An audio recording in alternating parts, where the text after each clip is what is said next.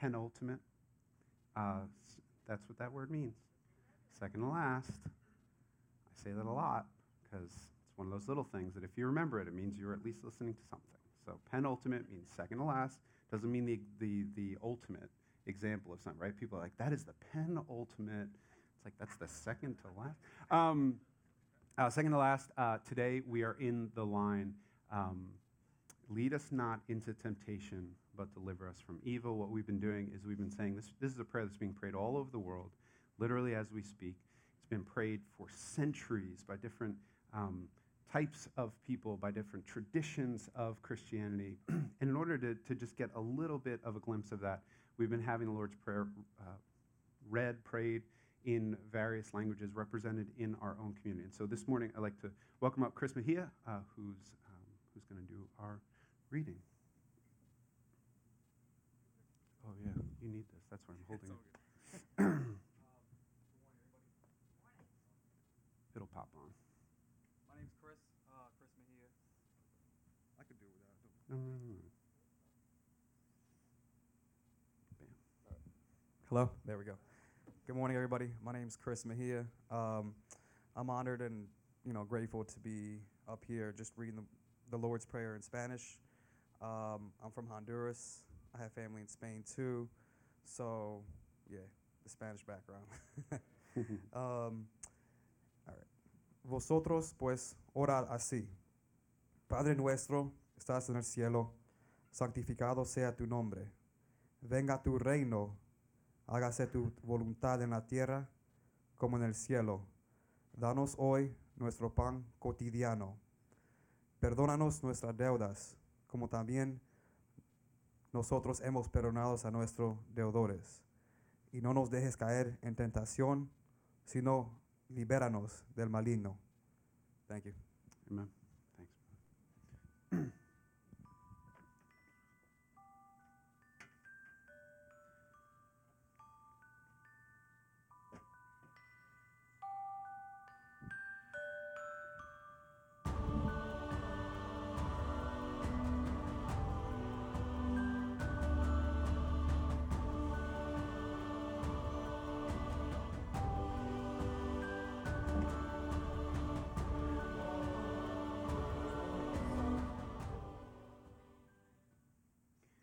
All right. Lead us not into temptation, but deliver us from evil. I wonder what comes to mind for you. Lead us not into temptation, but deliver us from evil. This is the final couple lines in the part of the prayer that shows up in the scriptures. The little part that's added at the end will explain what that is next week. But this is how the prayer concludes in the version of Matthew that we've mostly been looking at. There's two interesting translation issues that are worth addressing right here at the front end. So, first, lead us not into temptation. That word temptation there is a very interesting word in the original language, which was Greek. It's this word perasmos. So, say perasmos. Well done, church. Perasmos. This is a word that certainly can be translated temptation, but it also has another interesting usage throughout the New Testament, which is this word trial, or really our modern word test. This shows up most pointedly in the first chapter of James. And one of the most difficult things about this first line of lead us not into temptation is this verse, James chapter 1, verse 13. It says this, the Scrolly Bible. Boom. Okay, that's the sound that it makes in my mind every time we do this. Okay, let no one say when he is tempted, I am being tempted by God, for God cannot be tempted with evil, and he himself tempts no one. Then Jesus teaches us to pray, lead us not into temptation. Why, if we're explicitly told this is not something that God does, why would we be asked to pray? It just presents a very interesting problem. But check this out. If we go earlier in that same chapter, this is James chapter 1, verse 4, just a little. Okay, count it all joy, my brothers, when you meet trials, that's the translation, of various kinds. The word for trials there is the same exact word. Guess what it is? Peirasmos, very good, as this word about when you are being tempted. Let no one say, I am being tempted by God.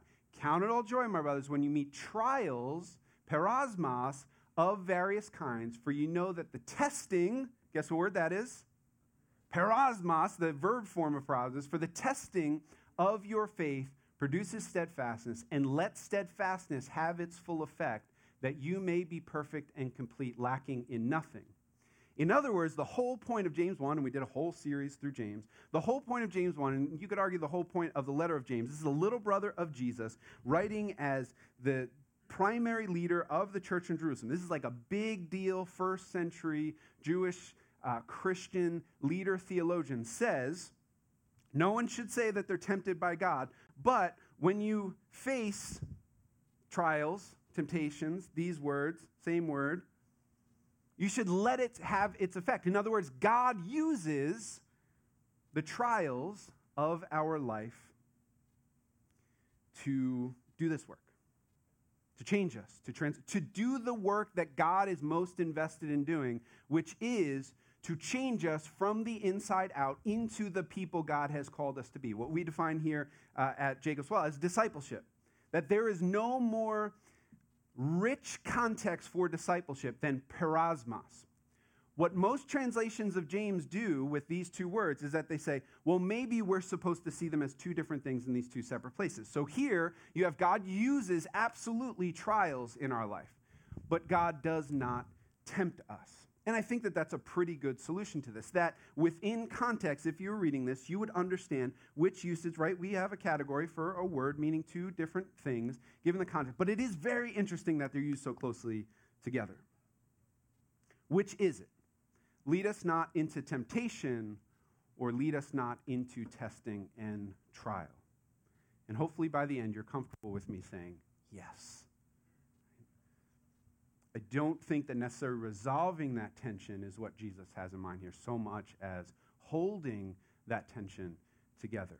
And yet still having permission to pray, God, I don't want either one, right? Like, I want to not be led into either one. So that's the first translation issue. We'll get back to that. I'll go back to that. I know that I didn't resolve that, but just wanted to present that. Lead us not into peirasmos, but deliver us from evil. How else have you heard that? Deliver us from the evil one, right? Like the gets included there, the definite article, and then capital E, capital O, the evil one, referring to who? Satan, right? The personification of evil, this figure that contends against God and against the people of God. The accuser, Satan actually isn't a name, it's more of a title, a description.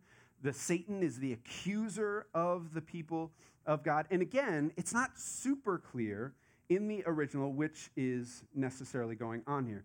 What Jesus literally says is, and deliver us from the evil. And it is perfectly legitimate to say the evil one, that he's talking specifically about Satan here. But it's also perfectly legitimate to just say the evil as opposed to the good. Deliver us from that which is evil, with the ultimate example of that being the accuser himself, the evil one, as opposed to not delivering us from the good. So lead us not into temptation, deliver us from evil. Lead us not into tests and trials, but deliver us from the evil one. I think both are absolutely legitimate and in play. But this is where these couple lines get interesting. Let me show you one other place where some of this shows up. When you think of, we have said from the beginning that before Jesus teaches us to pray this, he first embodies and enacts the prayer. Okay, so the idea of being led into temptation but ultimately delivered from evil, can anyone think of a time where that shows up in the life of Jesus? Good, I'm hearing like 4 different answers, and you're all right. Okay, right? Like we will ultimately, working from the back forward, we will ultimately talk about the cross. We'll ultimately talk about the Garden of Gethsemane. What I'm particularly have in mind here is the one earliest in his ministry life, which is what? Tempted by the devil. Literally tempted by the evil one, right? This is so interesting. So Matthew, just two chapters prior. So this is Matthew 4, just 2 chapters prior to Jesus teaching us this prayer. Listen to the language that's used here. This is the temptation in the desert. This happens right at the front end of Jesus' ministry. He's baptized. It's this amazing moment where God identifies him as his son. And immediately this is what it says. Then Jesus was led up by the Spirit into the wilderness to be tempted by the devil. And after fasting 40 days and 40 nights, he was hungry, as one is. And the tempter came and said to him, if you are the Son of God, command these stones to become loaves of bread. Who tempts Jesus? Satan, right? We're told that explicitly. He is tempted by the devil. Who leads him to the place where he will be tempted? Spirit of God. That's so. Do you see how embodied even in this moment we have this kind of tension? We have this kind of tension. I want to say tempting. We have this kind of tension between it is God that leads him to this place where he will be tested and tried. But it is not God. In fact, I think Matthew and all the gospel writers are at pains to show us it is not God who himself directly tempts Jesus. He is merely led out into the wilderness by God to be tempted by the evil one, by Satan himself. And what's so interesting as this, right, okay, so let's start talking about what this prayer is getting at. To say, lead us not into temptation, let's go with that word temptation for now. When you think of temptation, I wonder what comes into your mind. Almost inevitably, temptation, as it should be, which is accurate, temptation is when we sense the potential to do something that we are not supposed to do, right? Like simple, like think of kids being tempted, right? Like you don't tempt people to do good things, right? Like you don't, like no one's ever come up to you and be like, oh, Ben, you want to go get generous? Like that's like not, right? Like, isn't that interesting though? That was like mind-blowing for me. It was like, yeah, you're not tempted to do good. Like you're tempted to do evil. And here what we have is the tempter himself. We watch his playbook. And if we had time, which we certainly don't, especially this morning with everything else going on, I would walk you through this whole scene in Matthew 4. Here's what I'll say, though. I'll give you a little bit of a summary, because I think what we're watching, as much as anything else that this story is supposed to reveal about us, and I think it's primarily supposed to reveal to us that Jesus is the human being that none of us could be. Because when we think of temptation in the Bible, where's the very first place that it shows up? In the Garden of Eden, right? Like this is when the tempter comes, when the serpent comes to our first parents, Adam and Eve. He is inciting them to evil. He is there to destroy them. He is there not to help them fulfill God's will, but in fact to do exactly the opposite of God's will. And he has, and the tempter there has a certain strategy. And what's fascinating is the strategy that shows up in this account in Matthew 4 is, after how many thousands of years between Adam and Eve and the coming of Jesus, is not that different. And this is one of the things we have to understand about temptation. We have to understand about evil, is that evil is not creative. It's not creative. It's got no new tricks. It's tired. And so we see in the account of Jesus being tempted, we see the very same things that showed up thousands of years earlier in the garden, which is that the tempter starts out talking to Jesus by saying, if you are the Son of God. If you are the Son of God. Right? Like all temptation begins with a question about our identity. And specifically our identity with reference to God. Are you sure you're a Christian?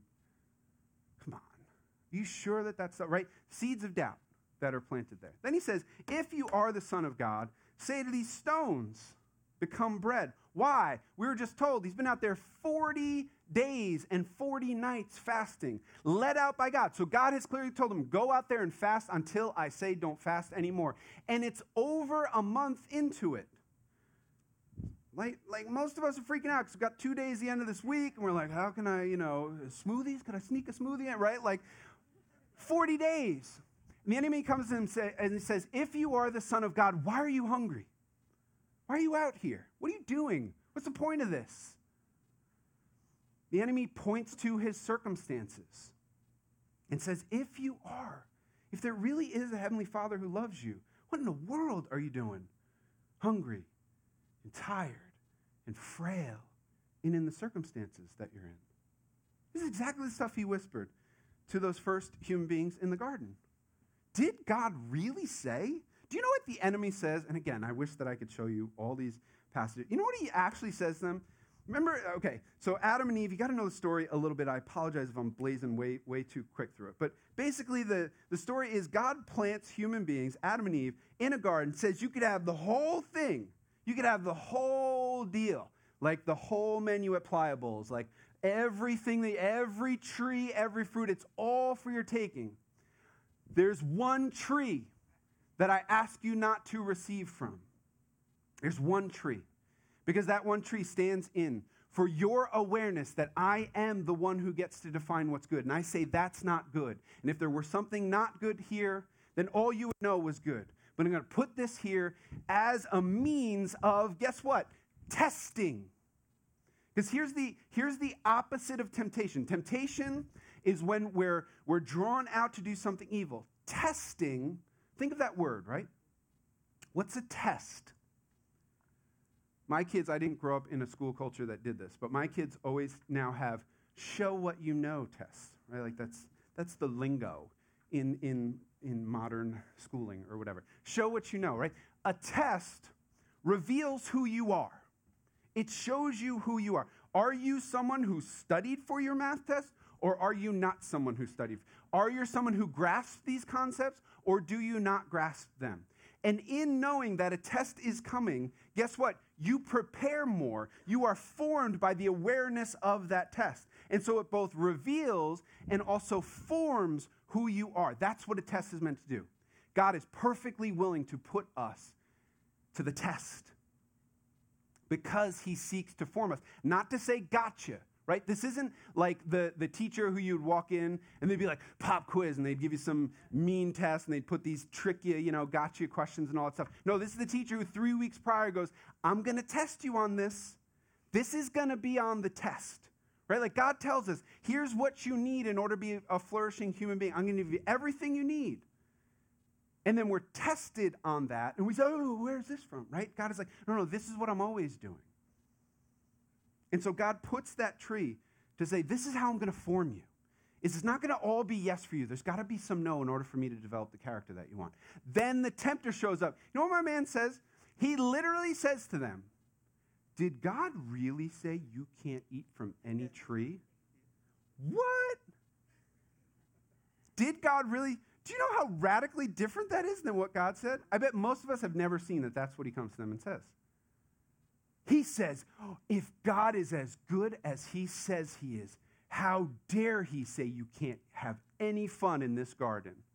And they go, yeah, that is what he said. No, that's not what he said. In fact, Eve does correct him. She says, no, it's not really like that. But it puts this seed of doubt in her mind. Well, what is it about that tree? Right? This is always what the tempter is doing. Is he's calling us to doubt the goodness of God. He's calling us to doubt our identity in God. Right? Like this is what happens when the enemy wins and we do evil. Man, doesn't that stuff ramp up like 6,000%? Are you really a Christian? Oh, you gave in. How dare you? Right? Like this is what makes the enemy insane. Is he's the one who beckons us, and then we do go, oh, how dare you, right? Like, oh, you're such a terrible, you're the one who told me to, ever had that friend? You're the one who told me to do it, and now you're acting all scandalized that I did it, right? Like, this is how ridiculous the enemy's work and how predictable it is. Yet here's the unbelievable thing. Our first parents fail, and everyone up to Jesus fails. And then one comes who actually is led out to be tested, is tempted face to face by the tempter. We don't get the indication this is a serpent. This is whatever kind of being the enemy is, face to face with Jesus. And finally one stands firm. You know how he does it? he refuses to listen to the lies of that voice and instead insists by speaking it out himself on listening to the truth of who God is, namely by quoting his word. That's what he does again and again. He says, no, you're wrong about that. No, you're wrong about that. No, you're wrong about that. No, you don't put God to the test. He gets to test us. We don't test him. You know what? The most important thing is not my circumstances, because man doesn't live by bread alone. The most important thing about who I am is whether I am actively obeying and in submission to God. If I'm hungry, so what? At least I have God. That is not what defines me as my circumstances. It's my connectedness to God. And I believe that right now I am walking faithfully and doing exactly what he calls me to do, so I have everything I need, even if death should come. And we finally have one who stands against it. What's incredible is as that story goes on, right? Like many scholars would argue that it seems like what happens at the temptation is that the enemy kind of starts to realize he's done in. Because every time that evil interacts with, like personified, the demonic interacts with Jesus from there forward, there's a sense of defeat. There's a sense of awareness that their time has come. What's extraordinary is as we move toward the cross, though, the work of the enemy increases. Because you almost get the sense like the enemy's like, wait, maybe Jesus he was hungry for 40 days back then. Now it looks like he's facing crucifixion. Maybe now I can get my hands on him. And all the way into the Garden of Gethsemane.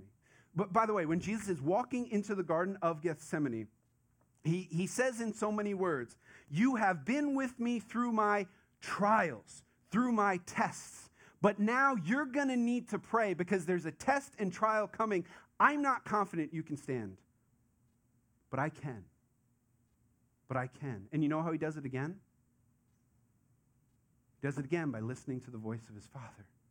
By saying, God, what matters most is my connectedness to you. What matters most is your will. Right? He embodies this prayer. My Father, who is in heaven, I want your name to be hallowed, and if this is the cost, so it is. I want your kingdom to come. I want your will, not mine, to be done on earth as it is in heaven. God, if this is what bread looks like, if I need to become the daily bread that finally saves humanity from its constant cycles of giving in to temptation, if that's what it needs to be, then yes. And God, I really don't want to be led into this. Isn't it beautiful that we see the humanity of Jesus in him praying this prayer? It's the only part of the prayer God does not answer for Jesus. Do you see that? Lead me not into this, God. Let this cup, let your wrath pass from me. God, deliver me from this. And he goes faithfully to the cross, and yet his prayer is not answered. See that paradox here? How the one who taught us to pray this, these are the lines that God did not answer for him on that night before he was crucified. The question is why? Why did God refuse to answer this prayer for Jesus? We'll get to that. 4 things that I think are going on when we pray. Lead us not into temptation, but deliver us from evil.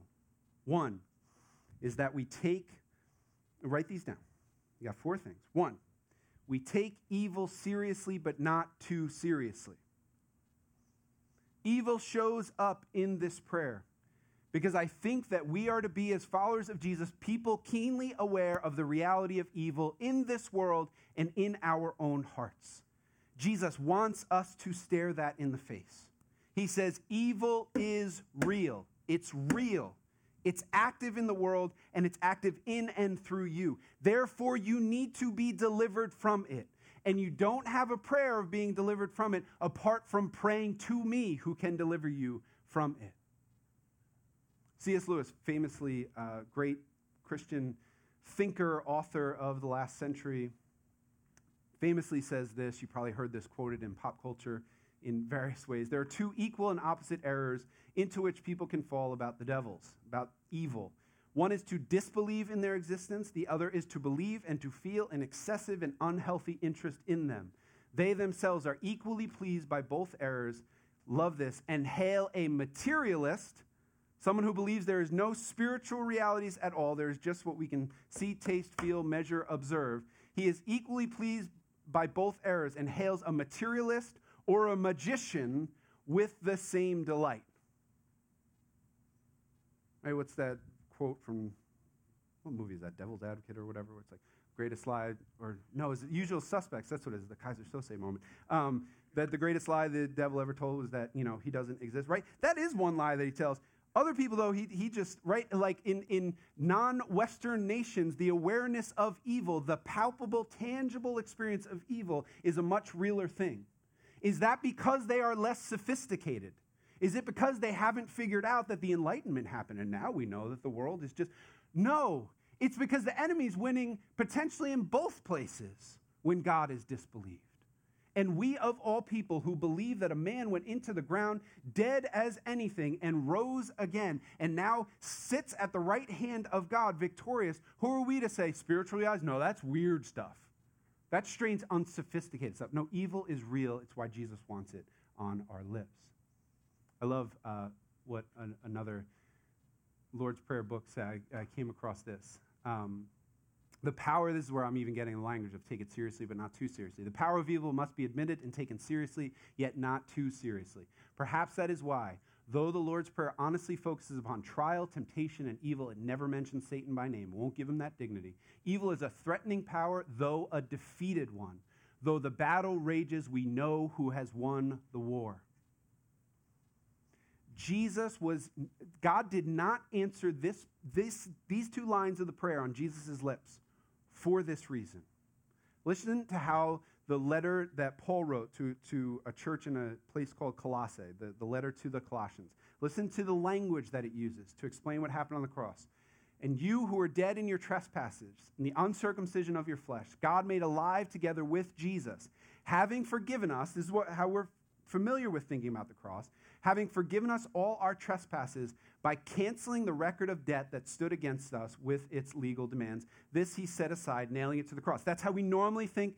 I had sins, I had a debt before God, right? The stuff we've been talking about the last 2 weeks. You have a debt before God. That debt needs to be paid by someone. That's what Jesus did, nailed it to the cross. But listen to the next couple of verses. In the cross, in his death and resurrection, Jesus disarmed the rulers and authorities, those are talking about spiritual rulers and authorities, and put them to open shame by triumphing over them in him. Jesus' victory on the cross was, yes, a payment for your sins. It was also a victory over evil once and for all. It was the decisive blow in the great cosmic, always unfair, imbalanced battle between good and evil. From the day Jesus rose from the grave, evil has known, is hyper aware that its time has come. That all it can do is take some last scraps in a war that is already over. This is the clear teaching of the New Testament. Therefore, as the people of God, we must be aware of evil. We must know that it's real. We must also believe and live as though it has been defeated. Its time is up. It will not win. It will not even win in your story, even though so often you and I give into that voice and we say, how did it win again? Its old tricks worked again. And the enemy will come in and say, that's because you're not a Christian. And then we say, no, you've been disarmed. There's no condemnation for those who are in Christ. There is actually still forgiveness because that debt has been paid. Therefore, you're not going to win. The victory of evil is always partial and temporary. Let's start living that way.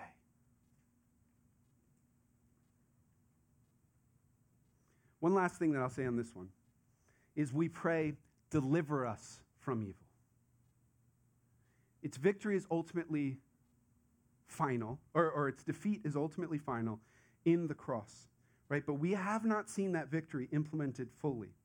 And so we are not those who will ever, on our own, conquer evil. You get delivered from things that you yourself can't overcome. You hear that language of deliverance? I need to be delivered from evil. To use a relevant analogy from the life of Jesus himself. When his disciples are in a storm and the boat is rocking, right? They don't say, Jesus, help us overcome this. They say, Jesus, deliver us. We have no power, ultimate power, to change what is coming against us. but you do. Jesus is the conqueror of evil. You are not. You are one. I am one who needs to be delivered from that which he has conquered. This is why actually fighting against temptation is literally impossible without God. If you do not have his resources, you are in a storm that you cannot still. If you do, if you cry out to him, if you actually access the name of Jesus, the word of God, the truth of God, in the midst of temptation, you are going to the one who can calm that storm, who can say to the wind and waves of temptation and evil, be still. I am the authority over you.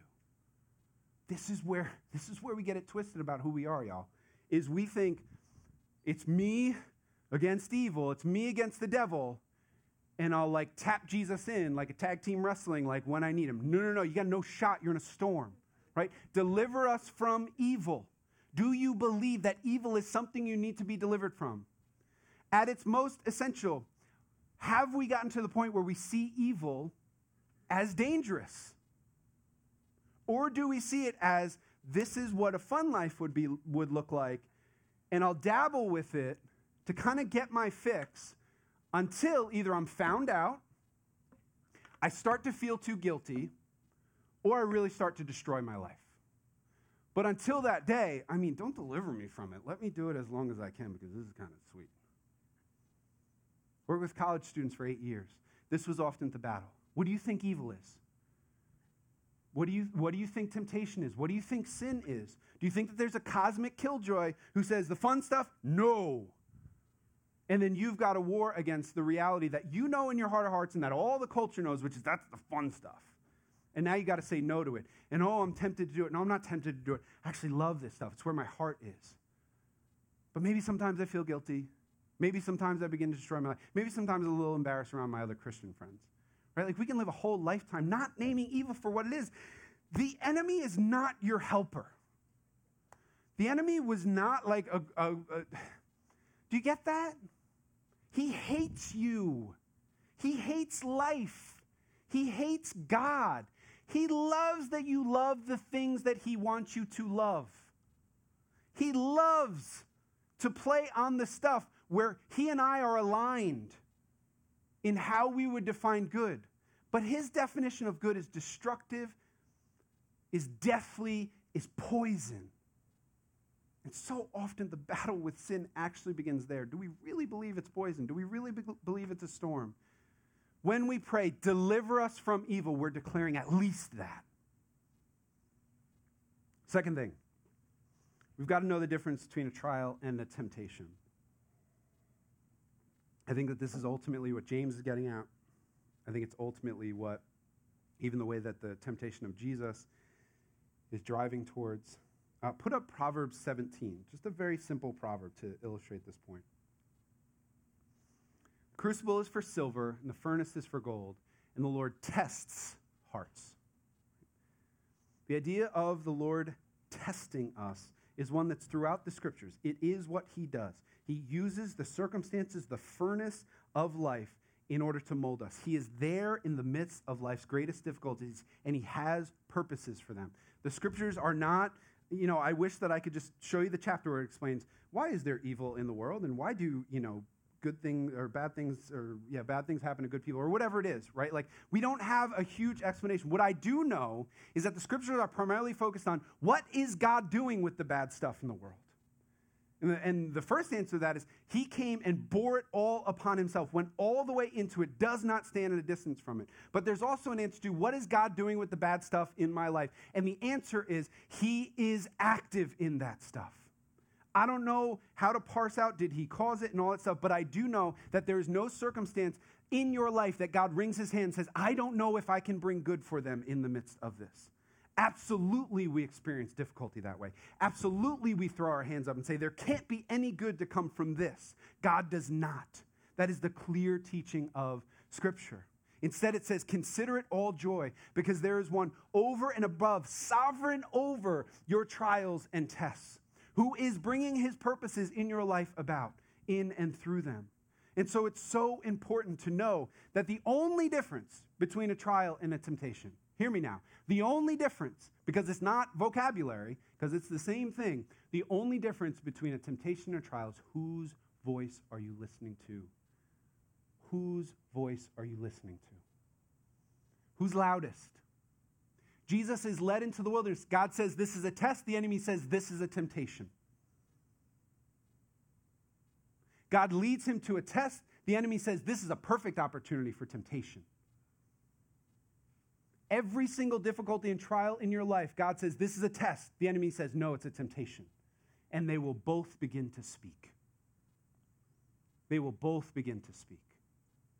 You might not realize it. You might be so used to listening to one or the other voice, you might not even hear it as a voice external to yourself, but they are speaking. And there is never a time where it is more important to bring the truth of God to bear in your life than in the midst of a test. Because he needs to be loud. You got to turn the volume up on him. This is not easy because it doesn't always feel like God is active.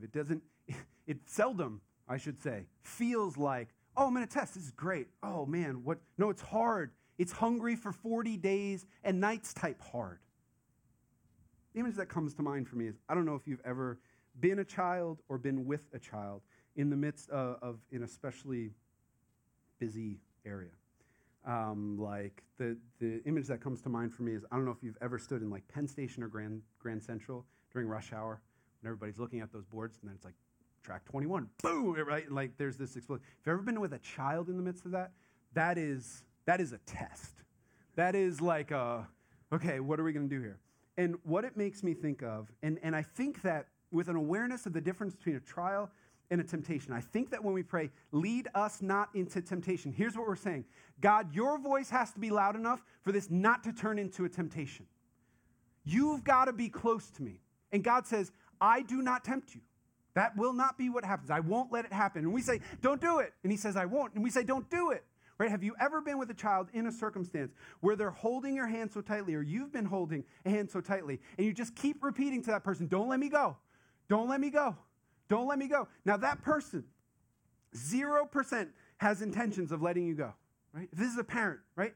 Picture you're that parent, you're the uncle, you're whoever, holding that child's hand. This child is looking up at you. You're in Grand Central Station, and they're saying, don't let me go. Don't let me go. Don't lead me away. You're saying, I won't. I won't. I won't. And so you steadily make your way where you need to go, right? And if you're that child, you're at this height, and all you're experiencing is all of this chaos and madness, and all you feel is that hand, and you scream up, you say, don't let me go, don't let me go. And they're leading you, and they're leading you. They're bringing you somewhere, and you're saying, don't let me go. And ultimately, at the end, you get where you're intended to go. And the whole time, what felt like a temptation was actually a trial leading you somewhere. Getting you somewhere you couldn't go on your own. And you screaming out, don't let me go, lead me not away, was not what got you there. But it may be what you needed in order to just speak over yourself. There is one clutching me who will not let me go. And there's no amount of you screaming that's going to make that hand hold you firmer. But you go ahead and shout it out, little boy. You go ahead and shout it out, little girl. Because if that's what you need right now, that's what you need. Because you might not be able to hear my voice. The chaos around you might be too loud, but I'm holding you. I'm leading you somewhere. I'm using this. It's a test, and it only becomes a temptation. It only becomes a temptation if you stop saying, don't let me go, and you let go. And you wander off. And you find yourself alone in the sea of your difficulties, in the chaos of temptation. Right? This prayer, if it's anything, is clutching on fast.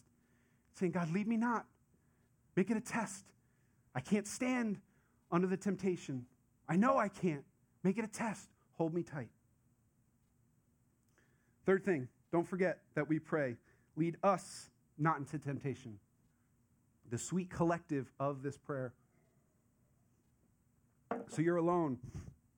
You're in your little, whenever you pray, you're praying all of these first person plural pronouns, our Father who art in heaven, right? And then you come to this line and it's lead us not into temptation, but deliver us from evil.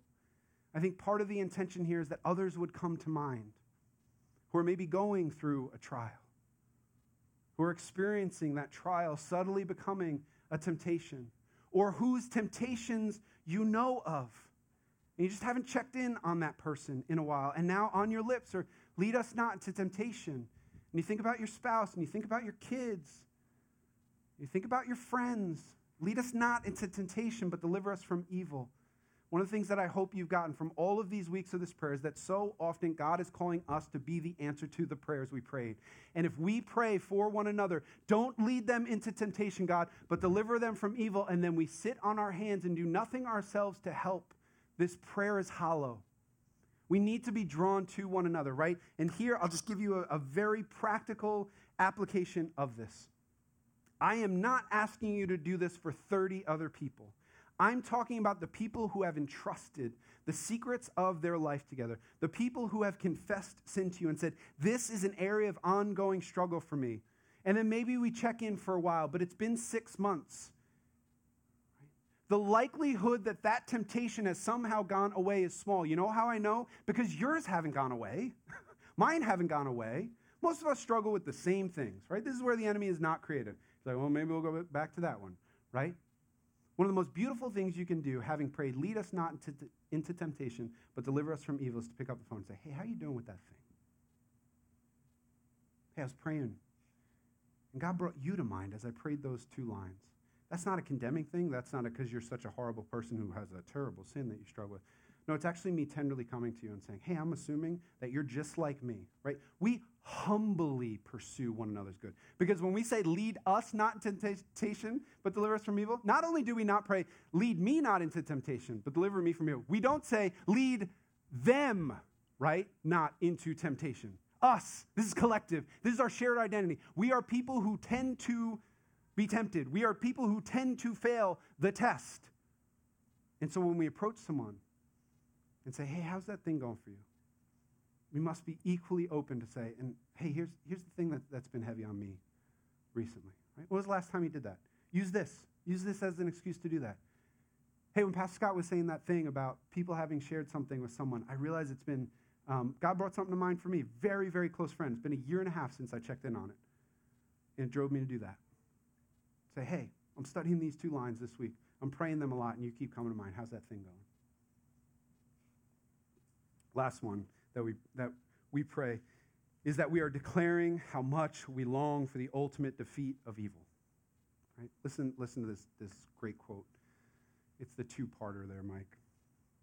When we pray, deliver us from evil, we are asking to be able to see, enjoy, and live in accord with what is true, but still largely unseen in the present.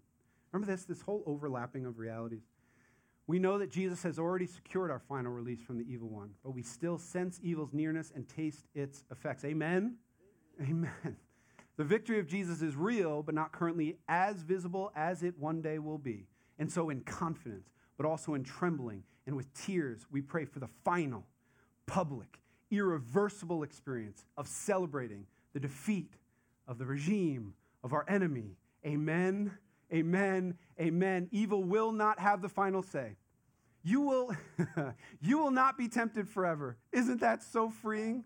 The enemy will be he will be thrown into the lake of fire. And in all of the offensive images of Revelation, that's the one that I got no issue with. The enemy will be thrown into a lake of fire. He will be destroyed, incinerated forever, undone by his own rebellion. That day is coming.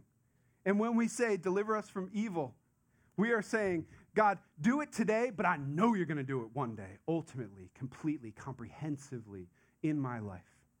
This is our hope, right? I love how this prayer looks over our shoulders and sees the one who vanquished evil by himself going into the ultimate test, who himself was not delivered on this side of his death. Yes, he was ultimately delivered because the enemy was never going to win. Right? Like, that's the point of the resurrection. The enemy was never going to win. Jesus' faithfulness was always going to win out over the enemy's rebellion.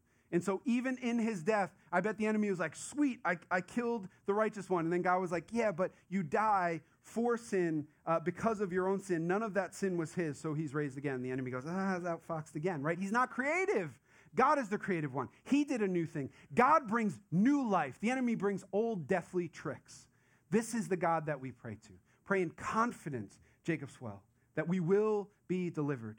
The tempter's day is coming. Let's live today, ourselves and for one another, in that victory that's already been secured. Amen? Amen. Amen. Let's pray. Father, thank you, God, that when we pray, lead us not into temptation, but deliver us from evil. God, that you are holding our hand in the midst of life's trials and difficulties. God, there are some here who feel that grip loosening. God, today I pray that they would know that the only loosening that's happening is their own. God, that you have them fast. And I pray that even the gritty, tear-filled prayers that say, deliver me, Lord, deliver me, God, that you would hear those prayers today. God, that they would know that your work is never done in our lives. No matter how much we give in, no matter how weakened, even defeated we feel by the enemy, those are always partial victories for the enemy. Your victory is ultimate.